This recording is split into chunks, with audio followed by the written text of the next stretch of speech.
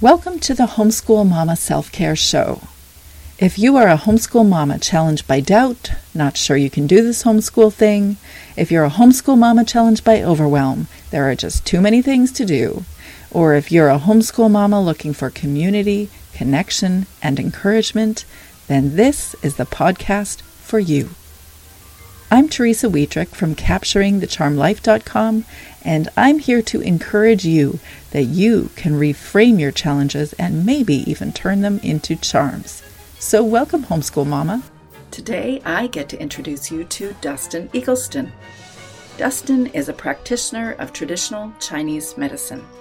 She guides her patients carefully back to a place of health and balance. She says the body knows how to do this. Sometimes it just needs a little nudge in the right direction. She had a lifelong dream to practice Chinese medicine, and she graduated from the Dr. TCM program at the Academy of Classical Oriental Sciences. She's a practitioner of traditional Chinese medicine and also draws on her vast life skills of traveling, mountain biking, adventure racing, ski mountaineering, backcountry skiing, rock climbing, yoga practicing, and has a great passion for everything outdoors.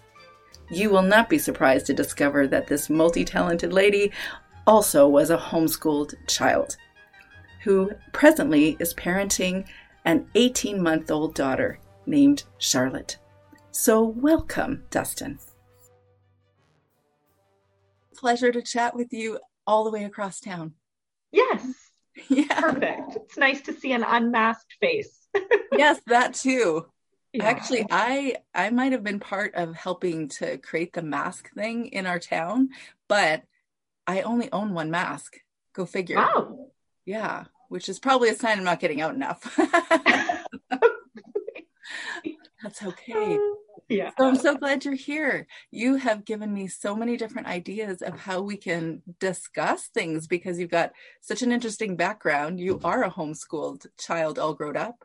Yes. And you're a new mom, so you get to be part of that phase of parenting that I've been exploring lately for other homeschool moms that I kind of forget, to be truthful. It actually happens where it zooms by. And then there's the other aspect is your work is very much a self-care focus for everybody. And actually, I should tell you, I should be in the office right now. I told my husband that I was coming to chat with you. And he's like, why didn't you book an appointment with her yet? Okay. Can you do it from afar? Yeah, always. You can always message me. So for those that don't know you, would you share a little bit about you? Absolutely. My name is Dustin Eagleston. I grew up homeschooled in northern Vermont. I am now a practicing Chinese medicine practitioner and a new mom of my daughter who's 18 months. The fun age. Oh, that's such a fun age. What a fun age. Constantly watch them. Oh yeah. Her language acquisition has just exploded in the last month. And it's been neat to see her confidence build with communication and knowing how to ask for things and ask for help. And it's a really, really fun age. Yeah. The way they say things, you just got to write it down because it's so funny. I know. Such cute stuff that they come up with. And they still smell good, mostly. When they haven't puked. Yeah. Totally. You smell their head. They're still cute. Yeah. And they have really adorable clothes. Yes. And still portable. Yes, somewhat. Portable. Yes. So, yeah. Except that in my experience, at least my firstborn, whose birthday is today, actually. She's my goodness. Yeah. Happy birthday. Yeah, I know. It's very exciting. And yet I remember the toddler years because of her, and she was busy. Like she was so busy. And everybody would say, just wait until you have a boy. And I was like, this is not possible. And turns out I was right about that because she was very busy. And I had a boy who was a lot less busy than her and two other girls that were really quiet. But anyways, busy stage, lots of fun. And yes, you're alone and you have quiet time right now, but I bet you don't always get quiet time. No, very rarely. Yes. Yeah. I feel ya. After bedtime, really. Yes. Is quiet time. That's when I learned that I was going to bed too late. Like I would let time go until midnight. I'm like, I need quiet time. But then it would rob me of sleep in the morning, and then it would be a little more scattered or grouchy or whatever. It depends on the day. And I wasn't quite as available for the kid, for the kids at that time. That was harder. That's a really hard time, that age, to get sleep. It is. And I find I'm not particularly aggressive with my quiet time in the evening. Like I'm pretty happy if it doesn't work out, I just kind of let it go because I do need my sleep. So, if I have time to do 20 minutes of yoga, that's a win. And if I don't, then I'm at peace with that too. I'm just heading straight to bed because wise lady. Yeah, it's not productive time for me. I'm more of a morning person. So I think after many years of working at a bakery and having shifts start at 4 a.m., my circadian rhythm is forever shifted. So, I worked at a bakery actually and started at not quite 4, but it was really early too. So that's interesting. That did not shift me though. I was like, where is my sleep as soon as I could get it? Yeah. And then when I had my first child, I thought, is this real? Is this possible that you could be this exhausted and they would still need you to wake up? And yes, they do. Isn't it amazing? You look back at time before being a parent and you're like, I had no idea what tired was. No, everybody kept saying, you should get your sleep before your baby's born. But I'm like, I'm so uncomfortable. I'm not sleeping right now. Yeah. And then you're like, oh, that kind of lack of sleep. Okay. The kind where I'm like, is this humanly possible to do this? Barely. Really, but you're still going to do it. You enter a sort of zombie state, it's just survival. So this has been a really big 18 months for you. Yes, definitely. Well, I think for all of us, looking back at the calendar. Yes. I was thinking of your baby, not the year, but actually, I know. Double whammy here. Yeah. But it's been absolutely magical. I'm so grateful for the experience, and it challenges you in so many unforeseen ways. And I think I really relish in the unpredictability of it. And also kids are so fun. They're so curious. They're so honest, and they're so transparent with their feelings and where they are in the moment. And as adults, we get a bit refined in who we are or who we think we want to be or who we've become. And I really just love the unpredictable transparency of it. It's really refreshing. I was thinking to myself, were you the firstborn of your 4 siblings? And you just answered my question. Oh, you weren't, right? Right. I'm a twin. Yeah. Okay. Because you just said that you're flexible, and we firstborns are not very flexible. I see. That is amazing that you have that figured out already, because that seriously took me 20 years. And I am a mom of 20 years today.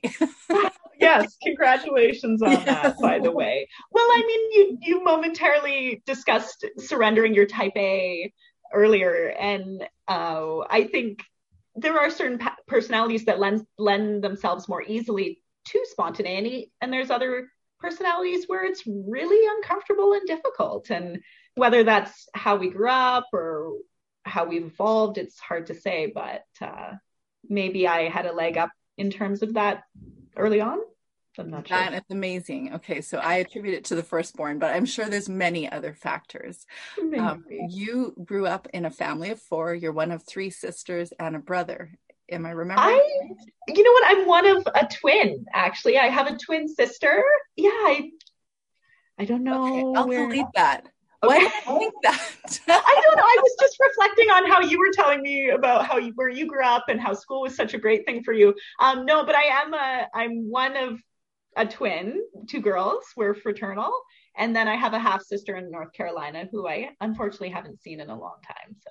Oh, that's really funny. I'm not quite sure how I remember that so differently, but I had to this is what I remember. Right. You were in part of the United States when homeschooling was that was the place that you did. People did fairly traditional homeschooling, but then they kind of moved into what kind of an unschooling focus. There's a lot of people in that area anyways that had a John Holt, John Taylor Gatto, all those folks. Right. Yeah, but you were of the pioneer generation, or I should say your mother was of the pioneer generation. Yes. And it originally occurred out of necessity. My father worked at a state park about an hour and a half away, and the state park would always open in May, but school would always go through till the end of June. And so my mom wanted to try and homeschool us so that we could all move together for that first month and a half and be together at the state park on Lake Champlain. And so the first year it was sort of, how's this going to work? Is this something we want to do so we can spend more time together as a family? And then we never went back, really. So, and I often reflect, or I query how it is for families that aren't twins, because I always had a cohort. I always had a classmate, yes. Same grade, same age. We would work together on projects. We'd learn together. Sometimes we'd do our own things, but yeah, I always had someone to bounce ideas off of and problem solve with. So okay, so that begs the question. I don't get to ask. I have met a handful of people my own age that have been homeschooled, but I get asked the question, what about socialization? Yeah. All the time. Yeah. And except this year. Everybody's asking about that this year. But what has been your response, or what has been your thoughts? Because clearly you're identifying what we all know is that, listen, they don't need 25 kids the same age as them so they can rub shoulders with that many kids. Or what's your experience?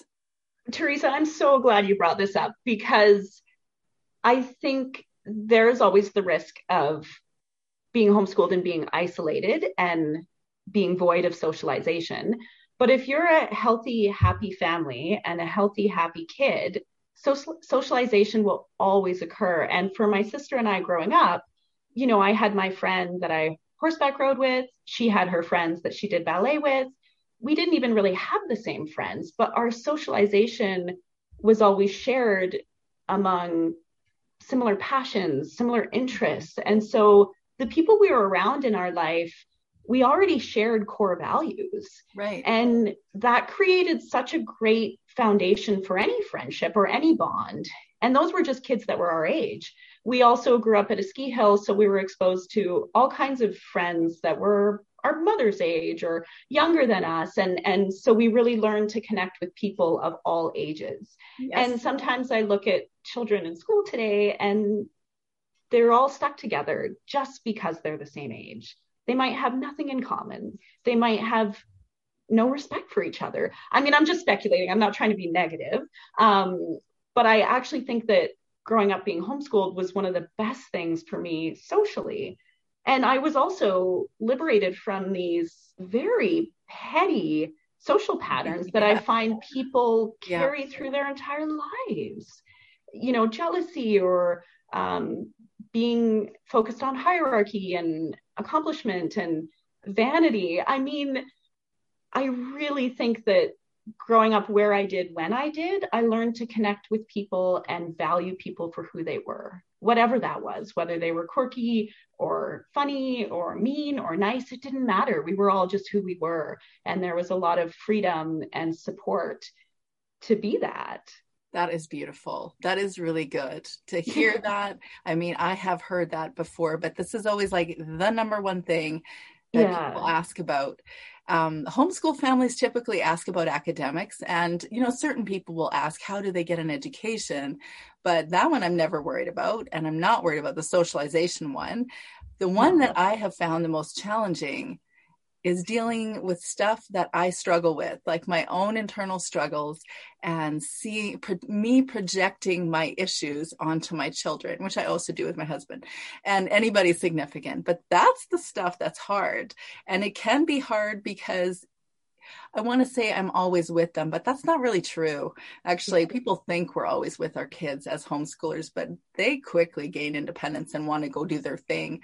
But it's the internal work. And I know that that's every parent's experience. That's not just homeschool parents' experience, but we just get the opportunity of not having as many breaks as, even though those breaks might not be scattered with spa visits for Right. those that are not at home doing homeschooling. They have their different concerns and issues and challenges, but we are with them all the time. So then it's like there's not a break. Then we just look at the behavior of our child that we might be frustrated with, or our reaction to that behavior, and just get frustrated with it and stay with the frustration instead of breaking the cycle of, okay, what are you going to do about this uncomfortable feeling that I'm having? So anyways, it spurs a whole bunch of internal work.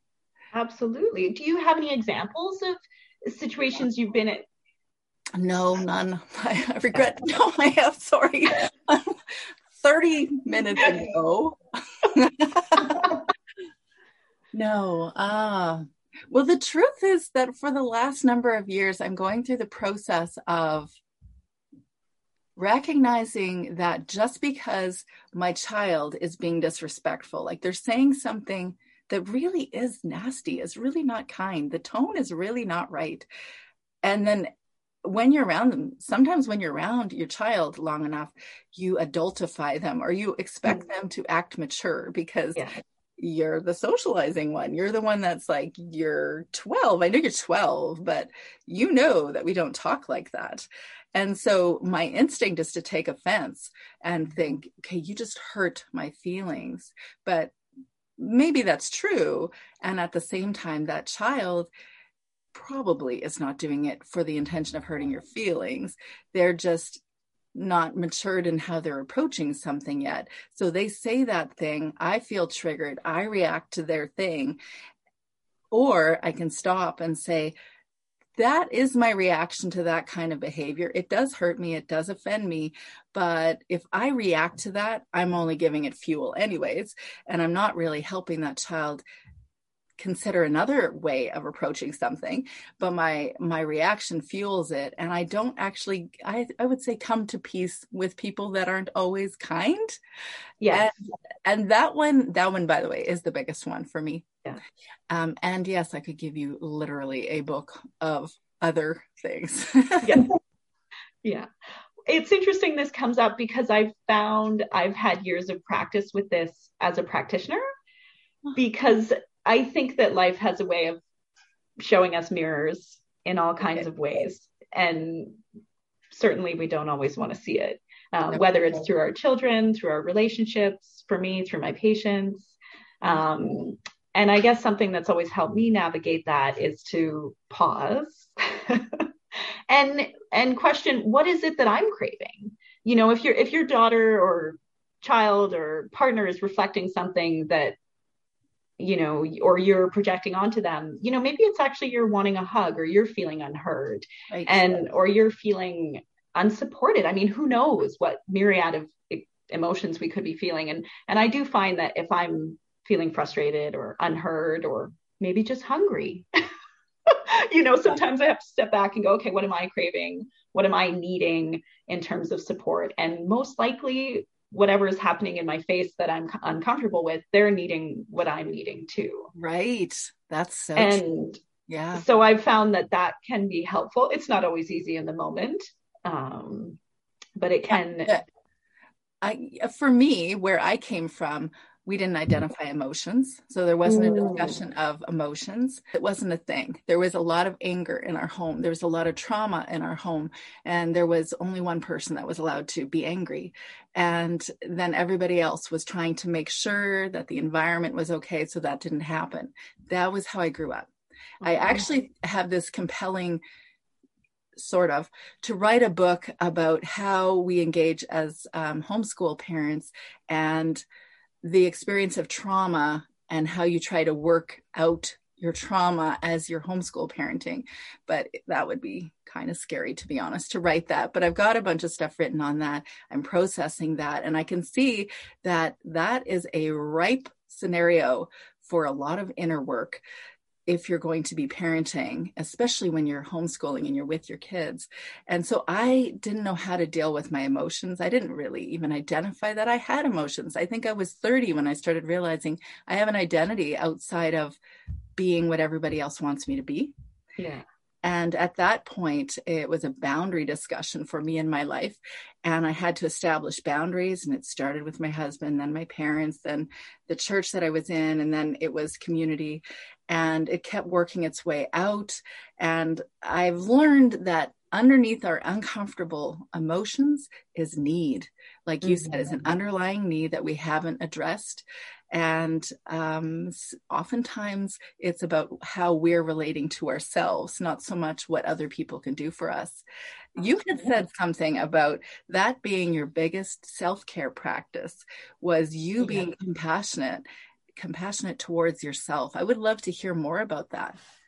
Well, it's so funny because you had asked, what do you do for self-care? And, in my brain, I'm like, well, I do this and I do this and I do this and I do this and I do that. And then I was like, what the heck?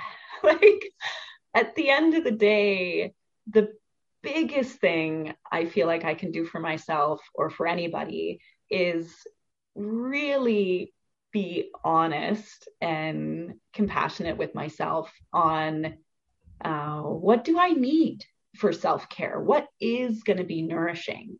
And is it going to bed early instead of doing yoga? Probably. Is it actually just giving yourself permission to be tired or to be sad?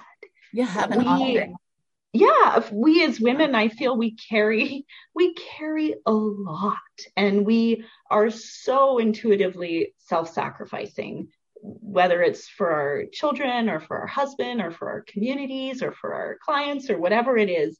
We're so willing to put ourselves aside and take care of who's crying in front of us. And I think that that's a great strength, but I also think we have to look out for ourselves because of that. Yes. And so I think for me, the best thing that I do for myself is just be honest. Am I really tired? Maybe I don't have the energy to go for a hike, even if I feel like I need to be in better shape or whatever. In Chinese medicine, we joke that should is a swear word. And I think there's such a tendency in our modern society to feel like we should be in better shape, or we should be doing this, or we should be doing more. And that's not helpful. And it's not nourishing. It's exhausting. And so for me, it's a lot about, what is actually genuinely going to nourish me in this moment or in this day. So what is your story to understanding some of these things? Oh, that's a big question. Yes, that's your book, right? Yeah. I could give you a quick Coles Notes. That is how I did high school. Go.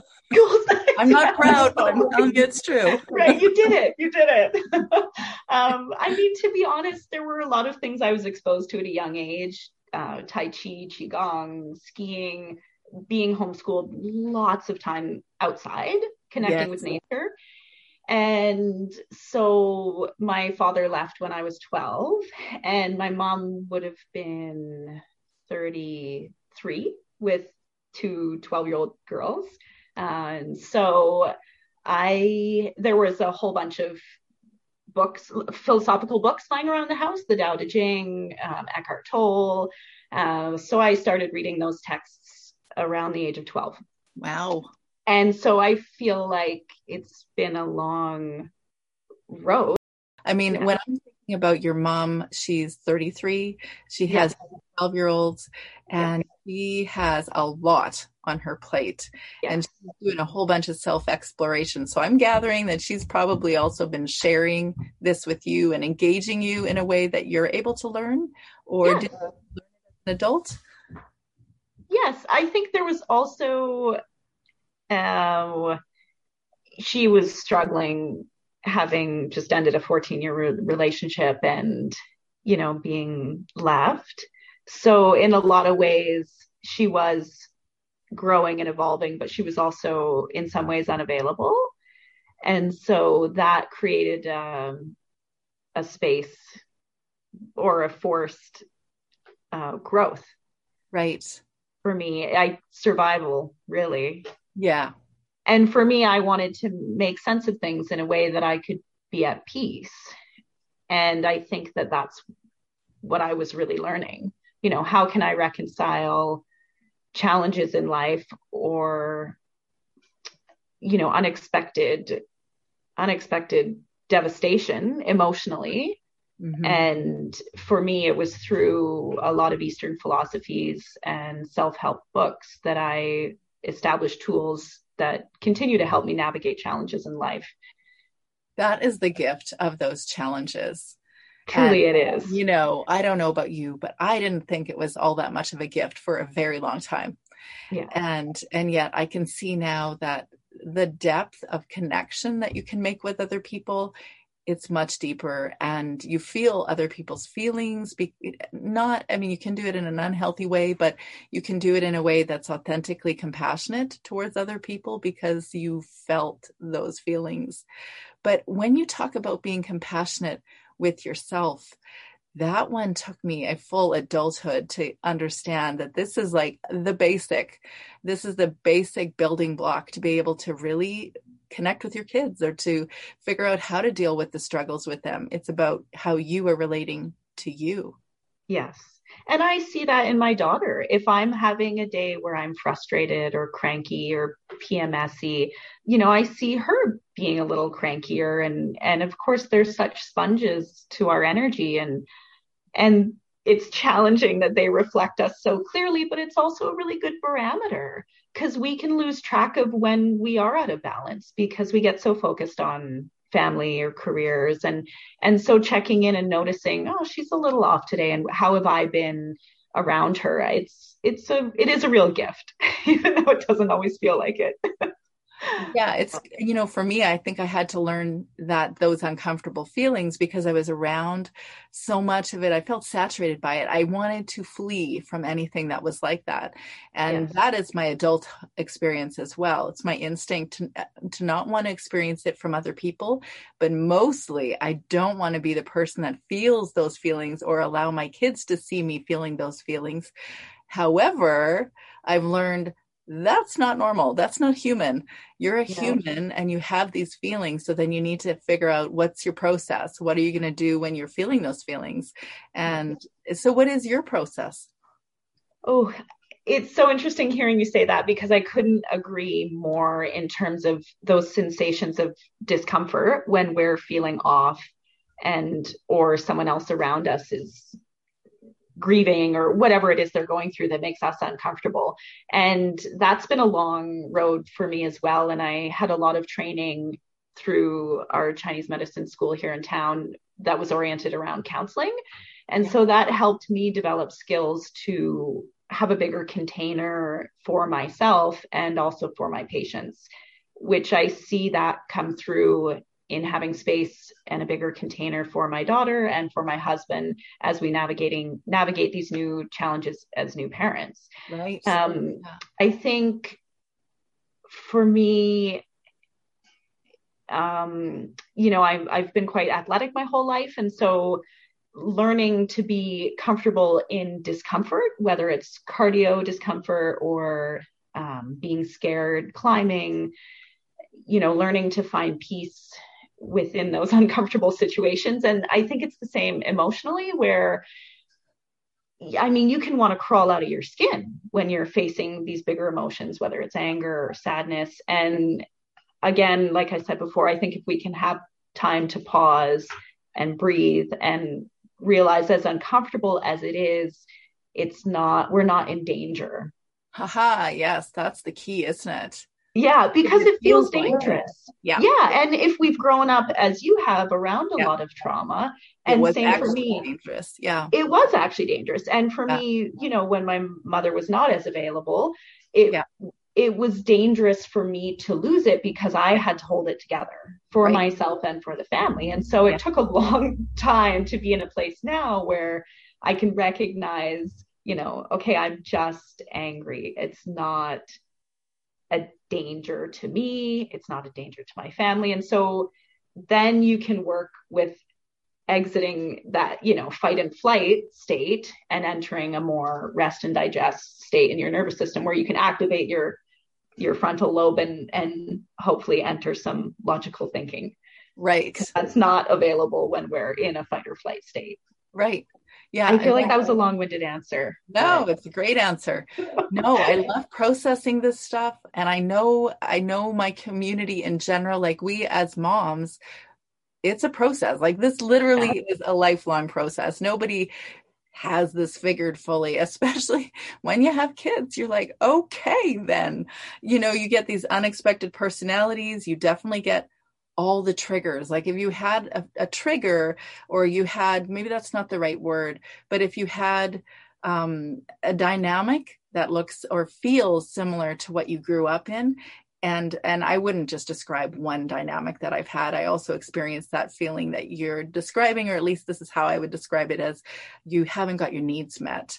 Yes. And that, I know that one too. And I know a variety of them, but when you have them packaged in things that your kids are doing at different stages, then you're like, okay, I have to figure out how to deal with this. Now, truth between you and me, I did not deal with them. It was more me, self-centered.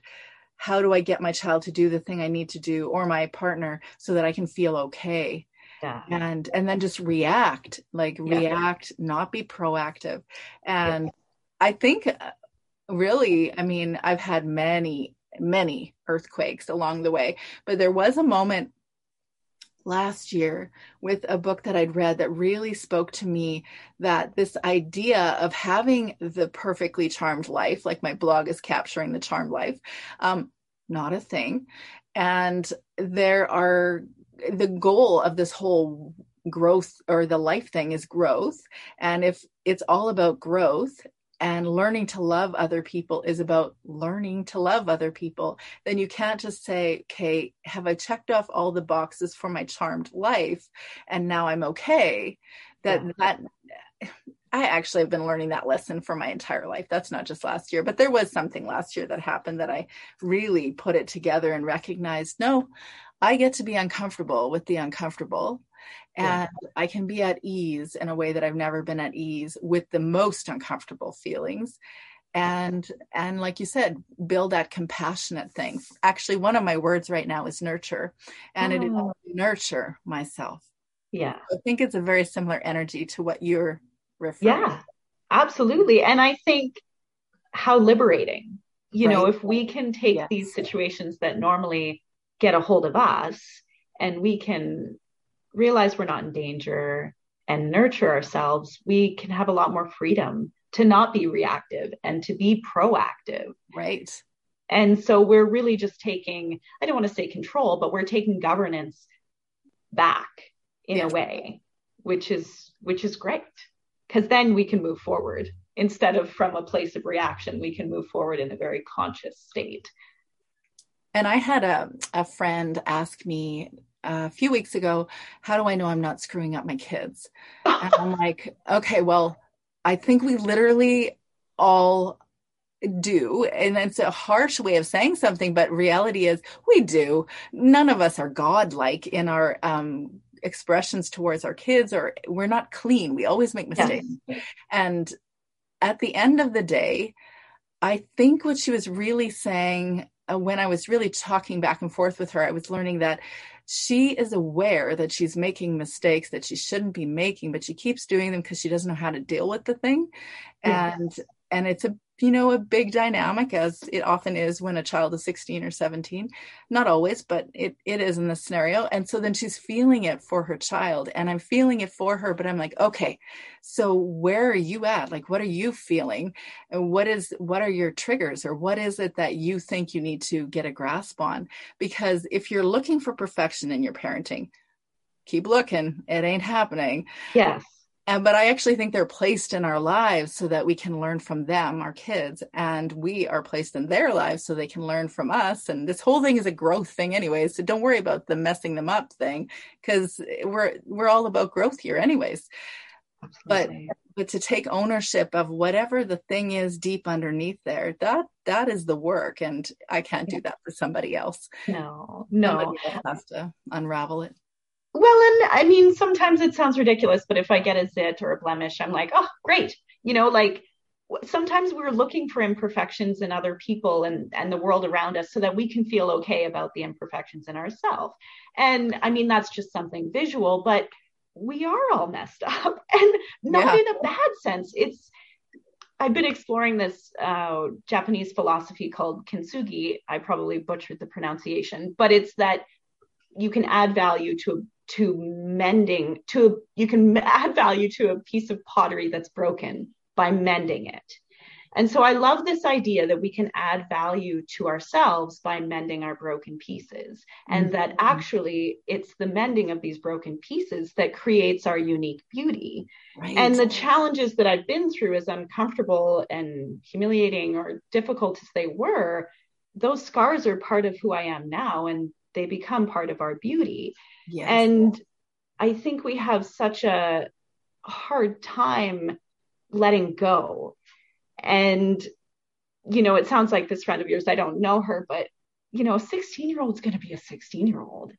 Yeah, that's hard when they're actually your 16-year-old, because you're like, yes. What am I doing wrong? But you can't rein about you.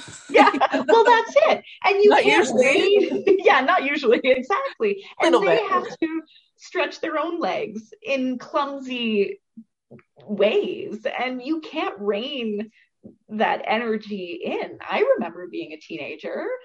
Wow. So I think it's a really good practice when we can to relinquish control and acknowledge that we can only do the best we can, even if that's not great. Sometimes we can only do the best we can in the time that we have. Yeah. Beautiful. Yeah. Beautiful. I want to back up a little bit and explore the discussion about acupuncture, Chinese medicine. These are treatments that you share that you do for yourself. But until I can't remember. I might have had one treatment before that, and it was so powerful. Like I come from a Western medical model as an RN and married to a doctor, and I live here in this part of the world. But then having explored or experienced it a bit, I am amazed at how effective it is. Profoundly better than an Advil. You come away feeling like a certain kind of buzz almost. And tell me more about that. I think this is a very unexplored experience or therapy for a lot of people. Yeah. Maybe not in our town, but other places. Right. Definitely. Well, how I like to describe it is, if you get a cut, your body heals. You don't do anything. You don't look at your cut finger and tell it to heal up. It just does it naturally. And so with acupuncture and Chinese medicine, we're harnessing our body's own ability to maintain homeostasis, to maintain balance, to be healthy. That's where our body wants to be. That's where it thrives. But things can interfere with that, whether it's stress or diet or an injury. All of those things can interfere with our body's own ability to be balanced and be healthy. And so with Chinese medicine, we're just sort of going in and fine tuning, we're redirecting traffic where it needs to be redirected. We're bringing attention to areas that were maybe forgotten. And you're just taking that natural innate wisdom to heal and bringing it to areas that need care. So what would you recommend to moms then?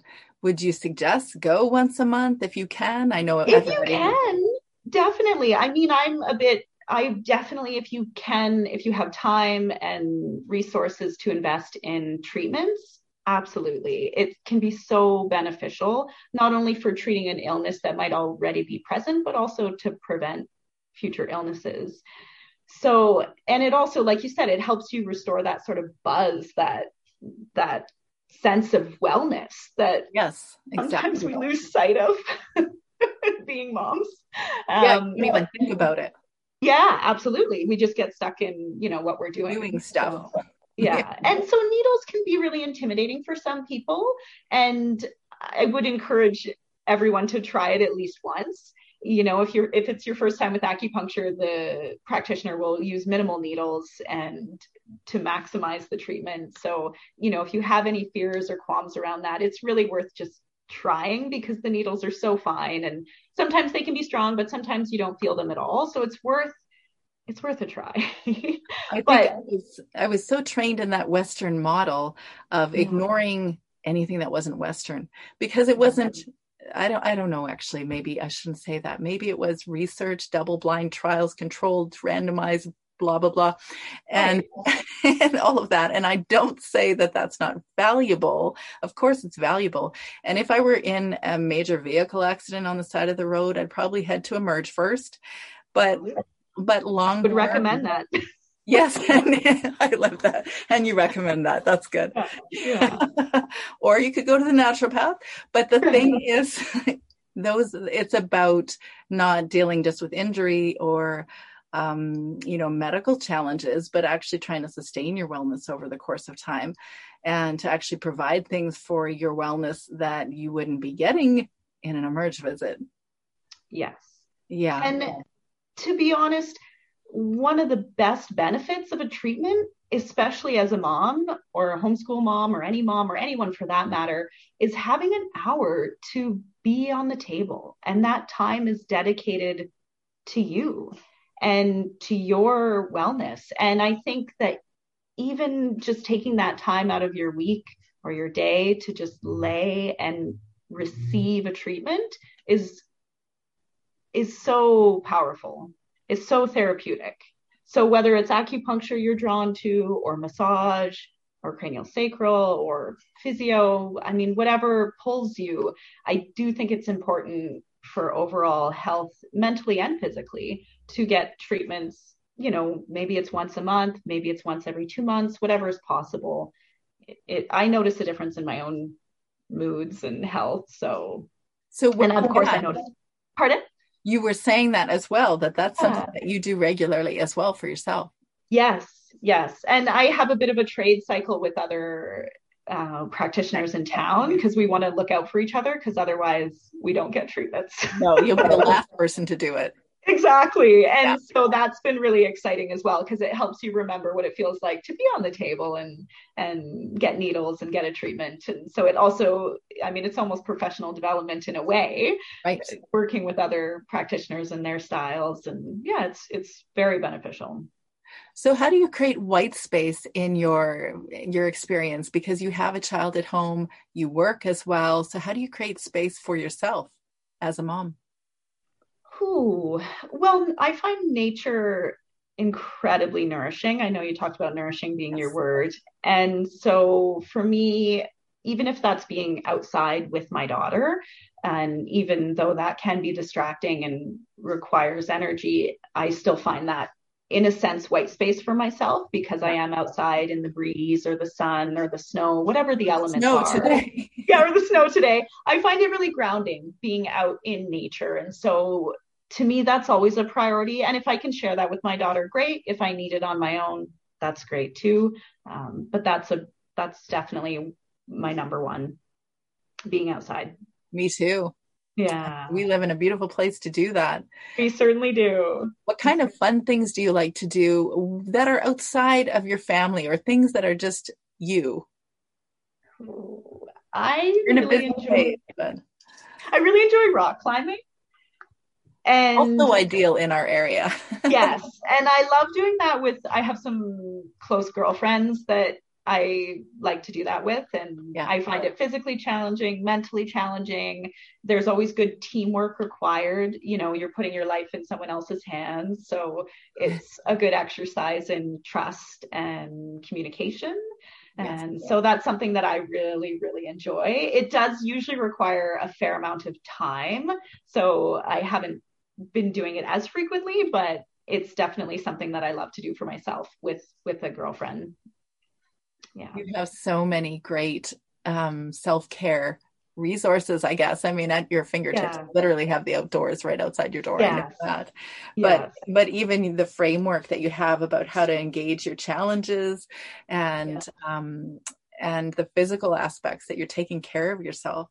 Have there been any unexpected challenges as you began parenting? Especially in the last year? I don't know. Maybe that was just another challenge for you. For me, I was like, what is this? Yeah. Well, my labor was very, very difficult. Was it? Yeah, it was long, and everything that we kind of hoped we wouldn't have to do, we ended up doing, which Right. I am completely Classic. at peace with. I'm fine Yeah. with it. But it was just one of those things you're like, oh, I hope I'm not puking. Okay, now I'm puking, Yes. And so that was just, of course, you can't prepare for that. It just Right. is what it is. So I found that exhausting. Yeah. Yeah. And long, and I kind of thought I'd like love it, and it'd be all raw and primal and natural, and like I really was not looking forward to it, but I was anticipating these really visceral challenges and almost relishing in it, and yeah, it was not fun. I gotta tell you, I like you more that you were like, what was that? Yeah, totally, I know. Welcome to womanhood. Yeah, you're like, yes, how has everyone ever, like, how's every mom in the history of forever done this? Exactly. This is horrible. How have people been born? Yeah. Yes. Survived in the species, really. I know. I do know. Yeah. I really know. And by the Yeah. time my third daughter was born, she wants to be an actress, and I don't find it coincidental that her labor was very dramatic. But Oh, it was very dramatic. I had no contraction for an hour and a half. I had irregular labor for 6 weeks. I went to the obstetrical unit 3 times with, like, I did perinatal nursing before, and my husband delivered babies. I'm sure they were like not believing that. When we go into obstetrics, they're like, sorry, but you're not anywhere near anything. But no contraction for an hour and a half. Then I had the biggest contraction I've ever had out of all the babies. And then I go, it completely stops again. So then I go into obstetrics, and they accidentally rupture my membranes. And 20 minutes later, I'm on all fours delivering her. And it was the most rip-roaring labor I've ever had. I do not recommend a labor without epidurals. oh my gosh. I'll be the only person that says that in our town, maybe. But Right. I was like, how do babies get born? Even though this was my third, but that was my first without an epidural. I had another one. Very brave of me. I had another one, but when I had another one, I had 2 epidurals. Anyway, that's so yeah, I enjoy you more knowing that you did not think this was a fabulous woman experience. Yeah, no, it's just like bloody hell. Like there's like that whole amnesia thing, and you forget what that was like. It kept taking me longer to get to the next baby, but I knew I wanted a 4th. I always wanted 4. And then when my husband, who does anesthesia, jokes with the other anesthetist that just gave me an epidural that, Mom, she says it's not quite working. And they're kind of teasing each other. And I'm like, okay, pardon me, get me another epidural. Yeah, let's I know where this is going. Yeah, exactly. Anyway, I've been here before. Yeah, not recommending 2 epidurals for every baby, but twice. Yeah. Oh my gosh. Yes. Can I just go back like a little bit? Yeah. I just wanted to touch very briefly on what you had said about your daughter behaving a bit disrespectfully and how difficult that can be. And in all this time we've been chatting, I've reflected a bit on how difficult I can be for my husband sometimes, but it's only because I know we love each other so much and we're not going anywhere. And so sometimes we're our ugliest with those that we love the most. Absolutely. And it's actually my son, not my daughter. And he is an absolute charmer in public. Yes. Sometimes I think that it would be really useful if he was in a school scenario at times. And this is the only reason, because there would be a peer pressure to not talk like that to your parent when you're at home. And my daughter that did go to school this year really did a flip where she was very careful how she speaks to us. And I think that's a peer pressure. That is the only peer pressure I think in school that's really useful. Really productive. You just don't talk like that to your parent or your authoritarian, or not authoritarian, but an authority type role. That's right. Maybe that's not the right word, but anyway. I know what you mean. Yeah. It has been so much fun chatting with you. I don't want this to end, but I know that I have to because I don't have enough space on here. Yeah. But it has been such a pleasure chatting with you. I want to close the conversation by asking you a couple of fun, quick questions that let's see. I haven't prepped you on a couple of these. What have you learned with your child this week? Our 18-month-old on a helicopter ride. And when it all came, like when we actually went to get on, and she just was so happy. She didn't cry. She was so excited, and she just loved it. And so it was kind of one of those moments where we planned ahead and prepared her. And then wow, this, what could be a difficult situation, was just absolutely delightful. So beautiful memory. Really you moment. Will definitely remember that one. Yes.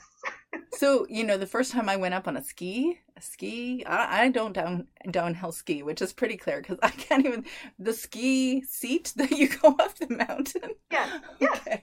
Chairlift. You would think that I have been around skiing people for a long time now. Anyway, I did not know that they didn't strap you in. And so I did not know. So I had my 8-month-old in my lap, almost dropped him.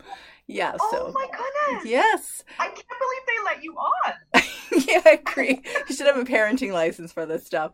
Yeah. So we don't downhill ski. Good thing. Keep our children alive. So what's on your bookshelf right now? Oh, I've actually been reading a lot of textbooks. Fun. So one of them is the Shang Hanlun, and it's all about treating illnesses that come about in the winter, and like common colds and influenzas and stuff like that. So rather handy timing, I would say. Yes, definitely. Kind of boring, but it's fun. Yes, a homeschool kid grown up actually reads textbooks. Excellent. Not what I was expecting you to say. And you said you really enjoy good coffee. I'm curious, what's your favorite coffee? Oh, I do love Oso Negro's Messy Room. Messy Room, good. Okay, I like the dark chocolate, but we live here. Oso is amazing. Oh, I love it. Yeah, love it too. It has been a real pleasure to have you on today. So thank you for your, for your full engagement. You're fully connected and sharing everything and being vulnerable with all of us. Very much appreciated. Well, I appreciate that you do this, and thank you so much for your time today. Thank you. It's been delightful.